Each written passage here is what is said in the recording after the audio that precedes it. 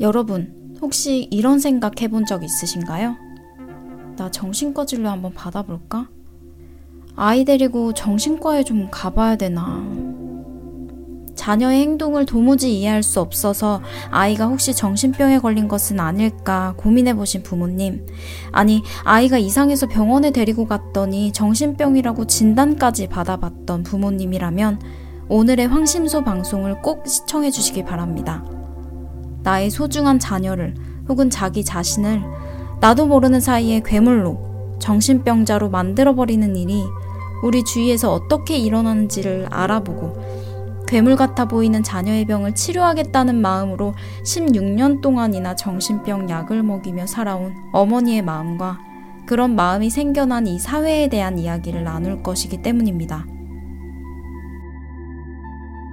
각자 도생 시대의 마음 해방, 통증 해방 방송 황심소.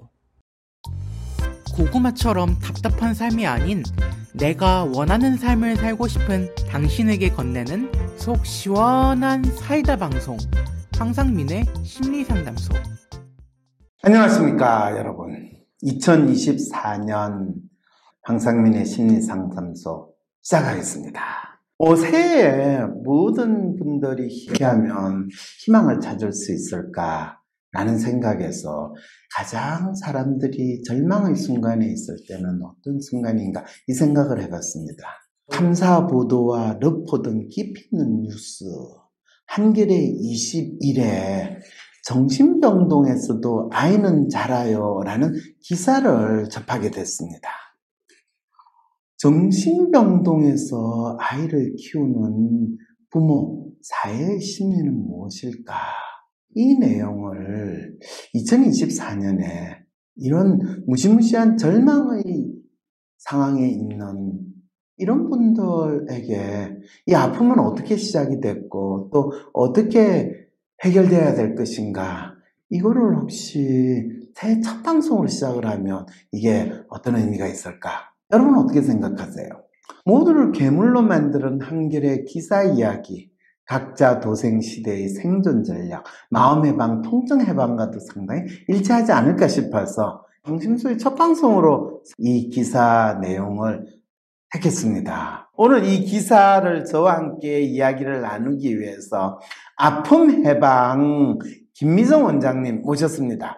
안녕하세요. 아픔 해방원 김미정입니다. 네, 아픔 해방 이 김미정 원장님을 모시고 각자 도생 시대의 생존 전략, 마음 해방, 통증 해방의 비법을 찾는 방송으로 새롭게 시작하고자 합니다. 한겨레 20일에서 있는 기사는 이런 타이틀에 시작을 합니다. 어느 순간 아이는 엄마가 가짜라고 했다. 11살에 온 조현병, 대세병동 입은 날 엄마라고 아이는 불렀답니다. 이 기사 문구를 딱 보는 순간 11살에 온 조현병? 조현병이 하늘을 돌아다니다가 애한테 탁 달라붙는 그런 병인가?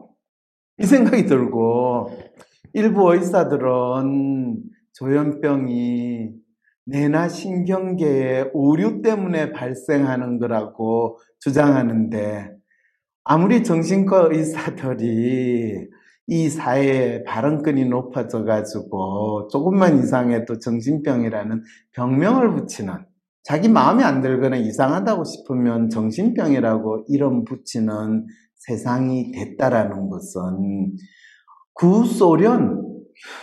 소련이라는 나라가 있을 때 그 사회 체제에 적응하지 못하거나 체제를 받아들일 수 없는 사람을 정신병 환자로 몰아서 이 폐쇄병동에 집어넣고 정신병 약으로 조용하게, 말은 좋아서 정신병 약이지 진정제와 마취제에 준하는 약으로 했던 그 체제로 이 사회가 돌아간 건 아닌가?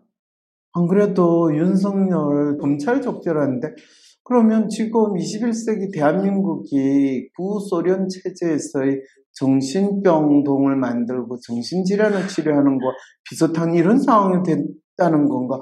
이런 황당한 생각이 들어가지고 이 기사를 읽어보게 됐습니다. 사회가 공공 정신질환 치료 체계를 마련해야 된다라는 이야기가 나왔다라는 것은 이거는 분명히 50년대, 60년대 구소련 체제에서 정신병동을 만드는 거하고 비슷한 상황일 텐데 기사 읽어보시니까 어떤 생각이 드셨어요? 너무너무 힘들었겠다는 생각해요. 너무너무 힘들었죠. 체면을 한 의사도 만나고 한의사도 만나고 시어머니는 아기가 귀신 들렸다고 하고 그러게요. 심지어 정신분석 전문가를 만났는데 네. 자신 없다고 하고 엄마가 여성학 박사도 많이 했다는 분이죠.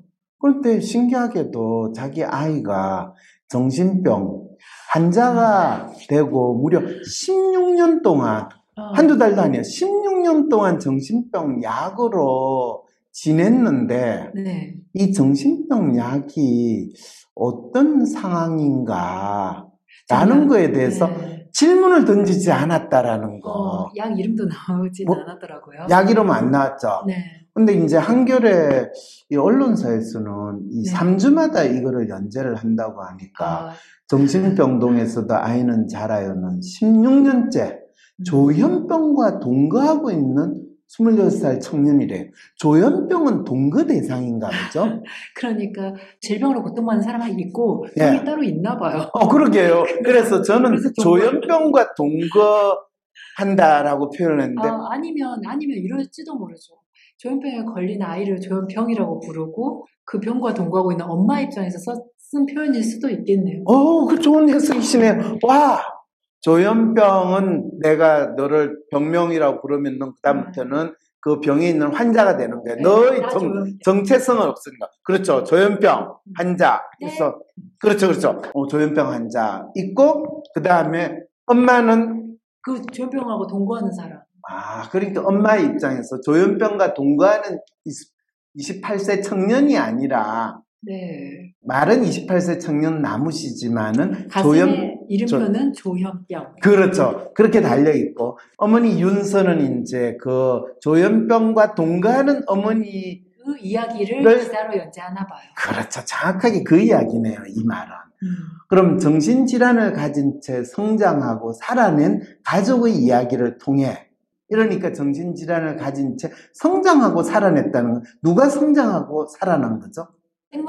생물학적으로는 성장을 했는데 그런데 정신적으로는 조현병 환자로 계속 머물러 있으니까 정신적으로 성장했다라고는 말할 수가 없겠죠. 그러기도 하고 인간은 사회적인 동물이라 정신병동에서 그걸 성장이라고 과연 부를 수 있을까? 그렇죠. 여기서 말하는 성장은 철저하게 신체적인 성장이라고 우리는 이제 정확하게 먼저 파악을 해야 되는 거죠. 그리고 살아냈다라는 건 그 어머니가 이 끔찍한 상황에서 좌절하지 않고 이 목숨을 유지했다라는 걸 살아냈다라고 표현하는 거죠. 시작은 있지만 끝이 없는 여정의 발을 내디뎠대요. 그러니까 그 여정을 계속하고 있다는 이야기잖아요. 그러니까 지금까지 버티고 있다라는 표현인 것 같아요. 버티고 있다. 그래서 살아냈다라고 했죠. 네. 정신질환에 대한 편견의 질문을 던지고 질병과 공존하는 삶을 이야기합니다. 여러분 혹시 여러분들이 들어와 계시면 댓글로 저나 김미정 원장이 이야기하는 거기에 대해서 질문을 좀 해주시기 바랍니다. 네. 댓글로. 여러분들이 화면을 보시면서 저와 함께 질문을 던지면서 이 방송을 만들어간다 생각해 주시고 방심서 2024년에는 좀 더 이 청취자분들하고 밀접하게 의사소통을 하기 위해서 우리는 녹방을 라이브 방송으로 할 만큼 준비된 자세로 하겠다라는 게 1차적으로 있고요. 이 생생한 라이브 방송의 그 느낌을 살리고 싶은 이 마음도 있고요. 그 다음에 또 방심서 방송을 이 작년에 했을 때 아니 2024년에 왜 방심서에서는 정치 사회적인 이슈는 안 다루고 혹은 마음 아픈 사람들 그 라이브 상담이나 개인 문제만 다루냐.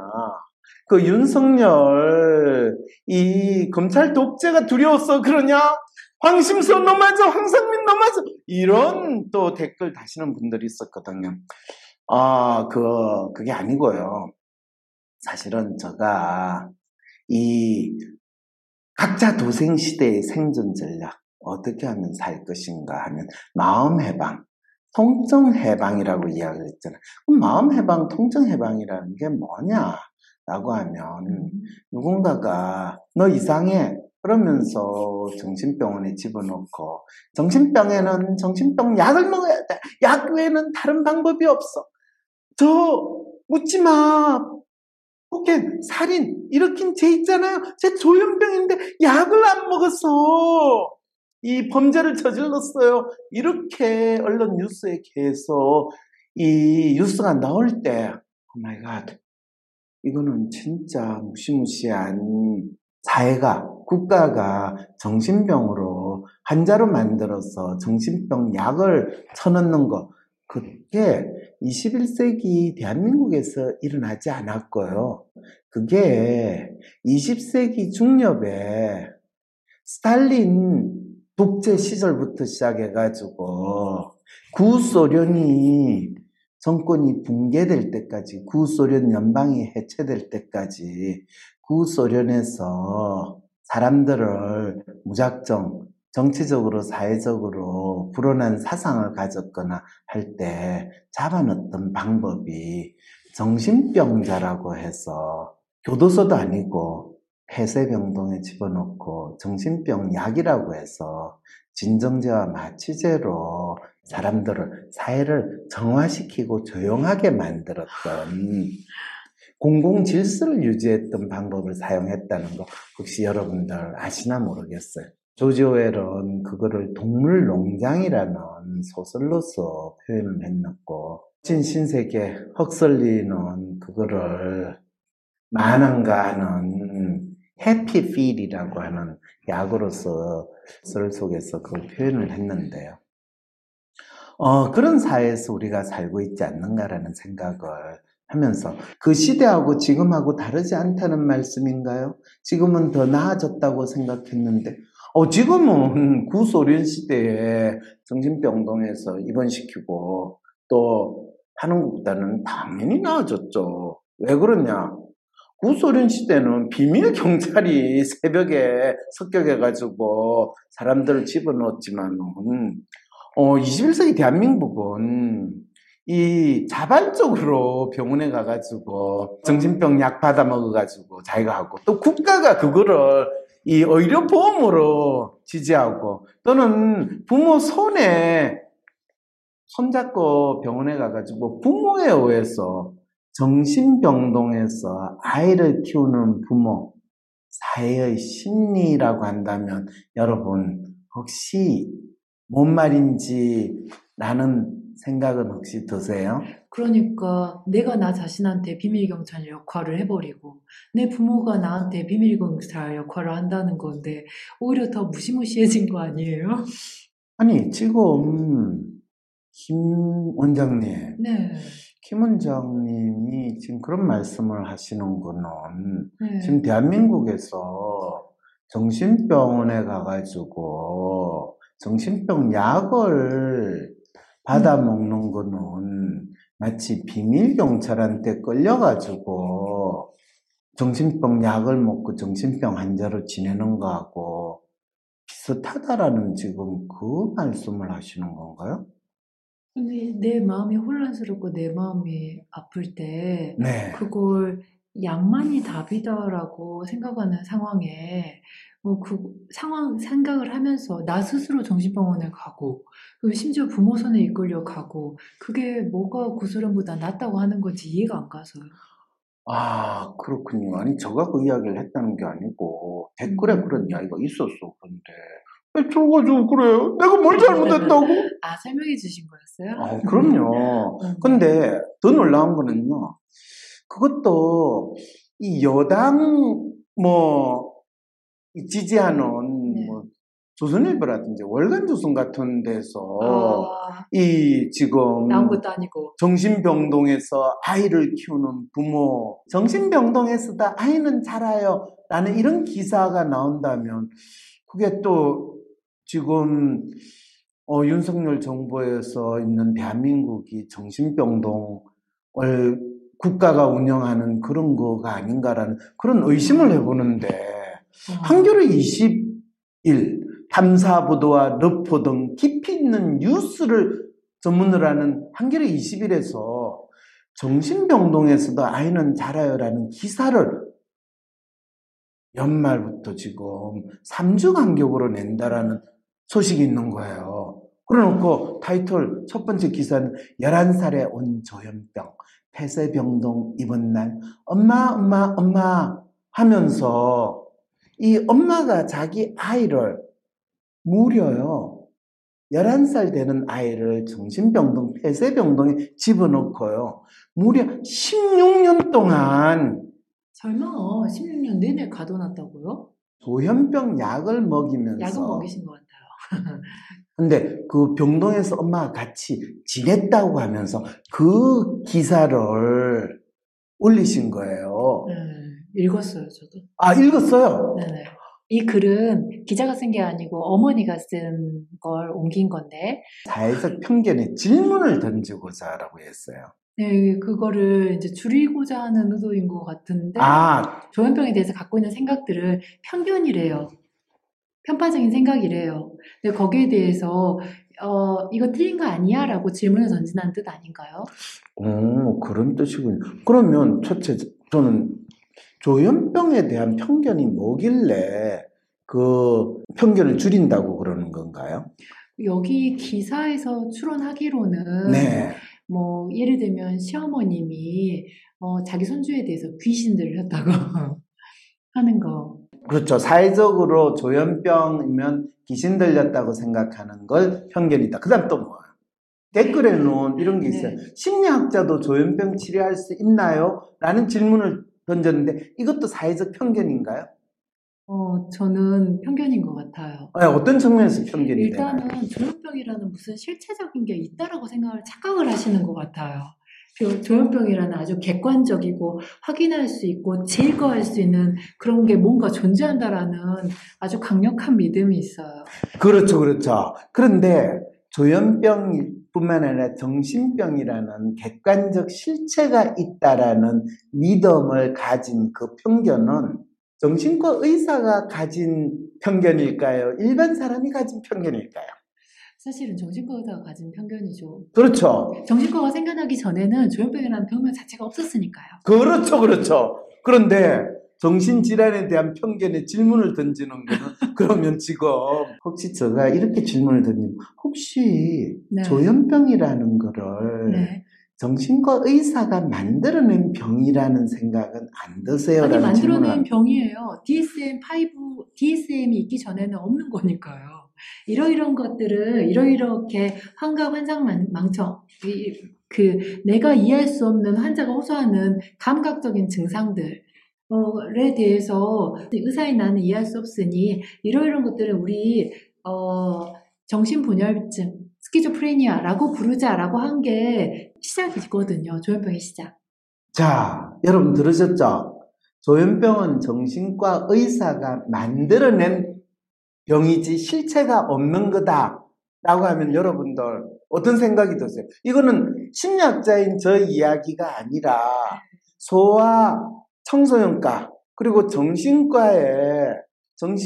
웬만한 정신과 의사보다 더 많이 공부하고 더 많은 환자들을 본 지금 아픈 해방병원의 김미정 원장님의 말씀입니다. 자, 아시겠죠? 심리학자가 조현병을 치료할 수 있나요? 아니냐의 이슈가 아니라 조현병이라는 것이 의사가 이해할 수 없는 환자의 행동에 대해서 정신의학 전문가라고 하는 그 일군의 의사 집단이 병명을 갖다 붙인 것에 불과한 것을 실체가 있는 것처럼 만들었다라는 이 놀라운 지금 어깨 비밀을 지금 폭로하신 거죠? 네, 그렇게 부른 다음에 심지어 그 병명 부르는 것조차 의사가 무서워해서 조현병이라고 병명을 또 바꿔요. 그렇죠. 그걸 원래 영어 병명은 스키조프레니아, 소위 말해서 찢어진 마음이라는 뜻을 병명을 붙였는데 그래서 한국에서는 그거를 정신분열증이라고 이름을 붙였는데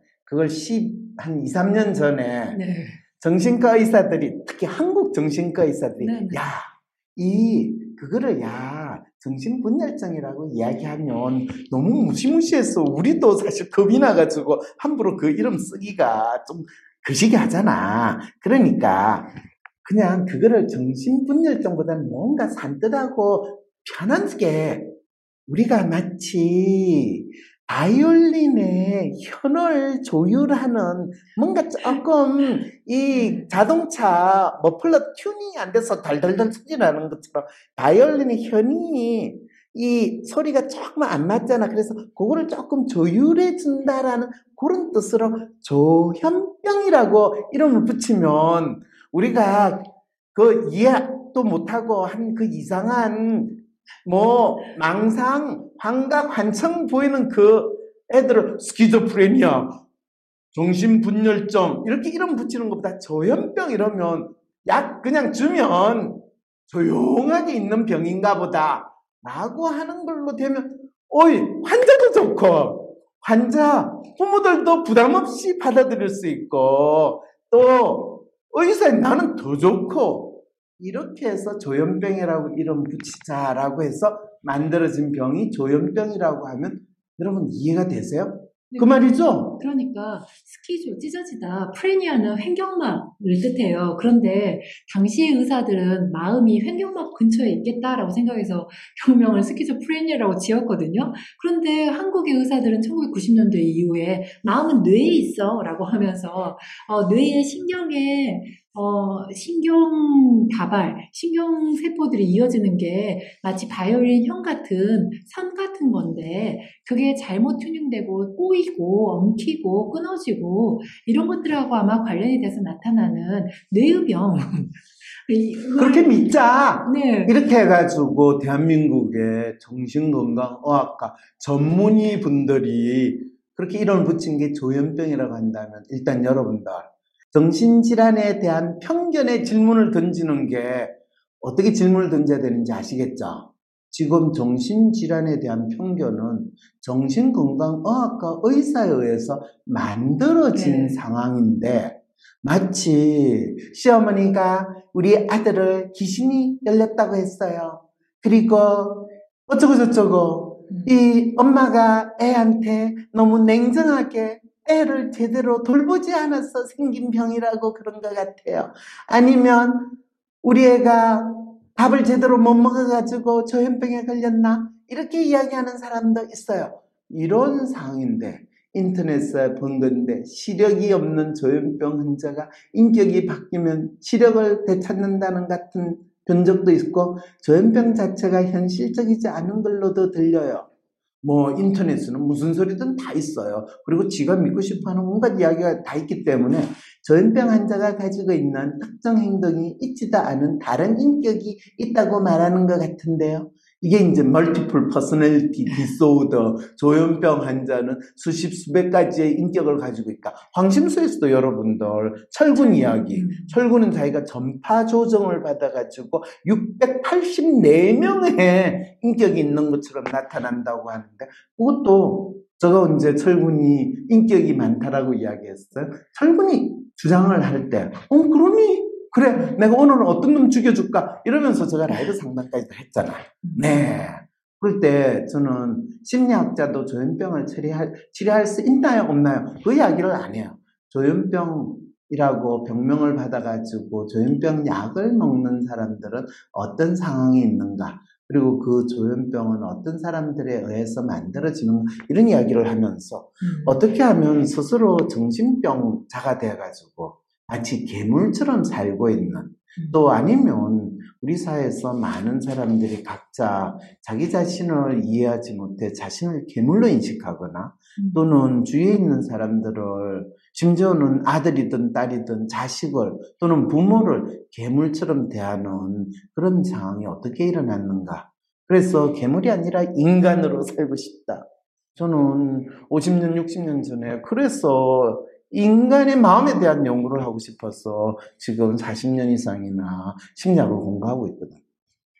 그런데 이 기사에서는 정신병동에서도 아이는 자라요는 16년째 조현병과 동거하고 있는 28살 청년 나무씨 이야기를 어머니 윤서가 기록한 글입니다.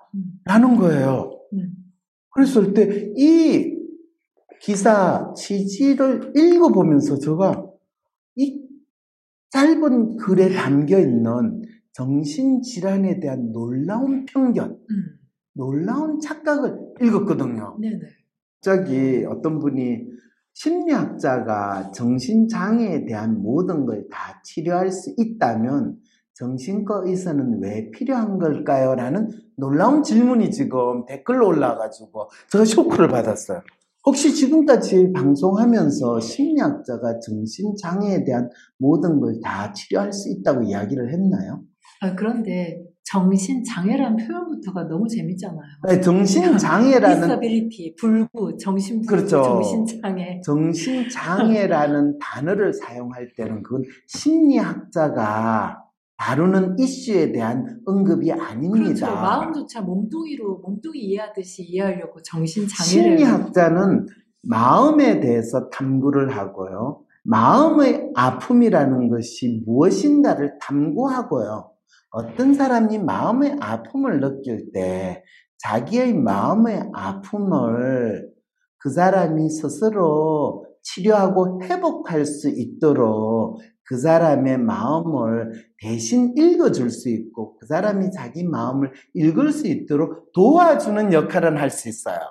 그렇지만 어떤 사람이 자기가 정신질환을 앓고 있다든지 저는 정신장애를 겪고 있어요 라고 할 때 그거는 제가 지금 이야기하는 마음의 아픔을 혹시 정신장애라고 믿으시나요? 마음의 아픔이 아니고 마음의 불구자래요. 그러게. 정신장애. 저는 장애를 가지고 있으신 분이 자신의 장애를 아픔으로 받아들이느냐 아니면 불구자로 받아들이느냐라고 하는 것은 상당히 다르다고 생각하기 때문에 그것부터 먼저 질문을 던져. 심리학자는 아픔, 정신과 의사는 질환과 장애를 다룰 수 있는 거로 이해하면 되는 거겠죠. 오, 훌륭하세요. 심리학자는 아픔이라는 것은 인간이 느끼는 감각이거든요. 우리가 시각, 청각, 촉각과 마찬가지로 통각을 페인이라고 영어를 이야기하거든요. 그거는 심리학자가 달라요. 그러니까 저는 페인, 통각에 대해서 다루는 거예요. 그래서 그거에 대해서 마음의 아픔에 대해서 다루지 질환, 병 이거는 병은 의사에게 약은 약사에게 아픔은 심리학자에게 이렇게 바뀌어야 되는 거죠. 벌써 한 해가 가는구나. 2024년엔 내가 영어로 승천하려면 어떻게 살아가야 할까? 바로 WPI painfree.com에서 내 마음을 확인하고 어떻게 살아가야 할지 찾을 수 있어. 내가 누구고 내가 어떻게 살고 있는지 그대로 다 알려주는 마음의 MRI, WPI 심리검사는 물론 연애, 결혼, 경력개발, 리더십 각 주제별로 내 마음을 점검할 수 있다고. 한 해를 마무리하며 내 고민을 풀고 내 삶에 새로운 변화를 만들 때 WPI painfree.com. 대한민국 대표 심리상담가 황상민. 누구나 쉽게 자신의 마음정신 건강을 확인할 수 있도록 직접 대면하지 않아도 언제 어디서든 인생 상담을 받을 수 있게 온라인 상담을 진행하고 단순히 들어주는 상담에서 그치는 것이 아니라 고민의 근본적인 원인을 파악하여 내담자가 원하는 삶을 향해 나아갈 수 있도록 내면의 힘을 키울 수 있는 해결책을 제시합니다. 마음, 정신, 건강 주치의 황상민 박사님께 온 오프라인 심리상담을 받아보세요. 한 사람에게 딱 맞는 고민 해결책과 건강한 마음과 정신을 회복하는 심리 처방전을 제공합니다. 영어로도 상담이 가능하니 언어의 장벽을 넘어 누구나 상담소의 문을 두드려보세요. 상담 신청 문의는 WPI 심리상담 코칭센터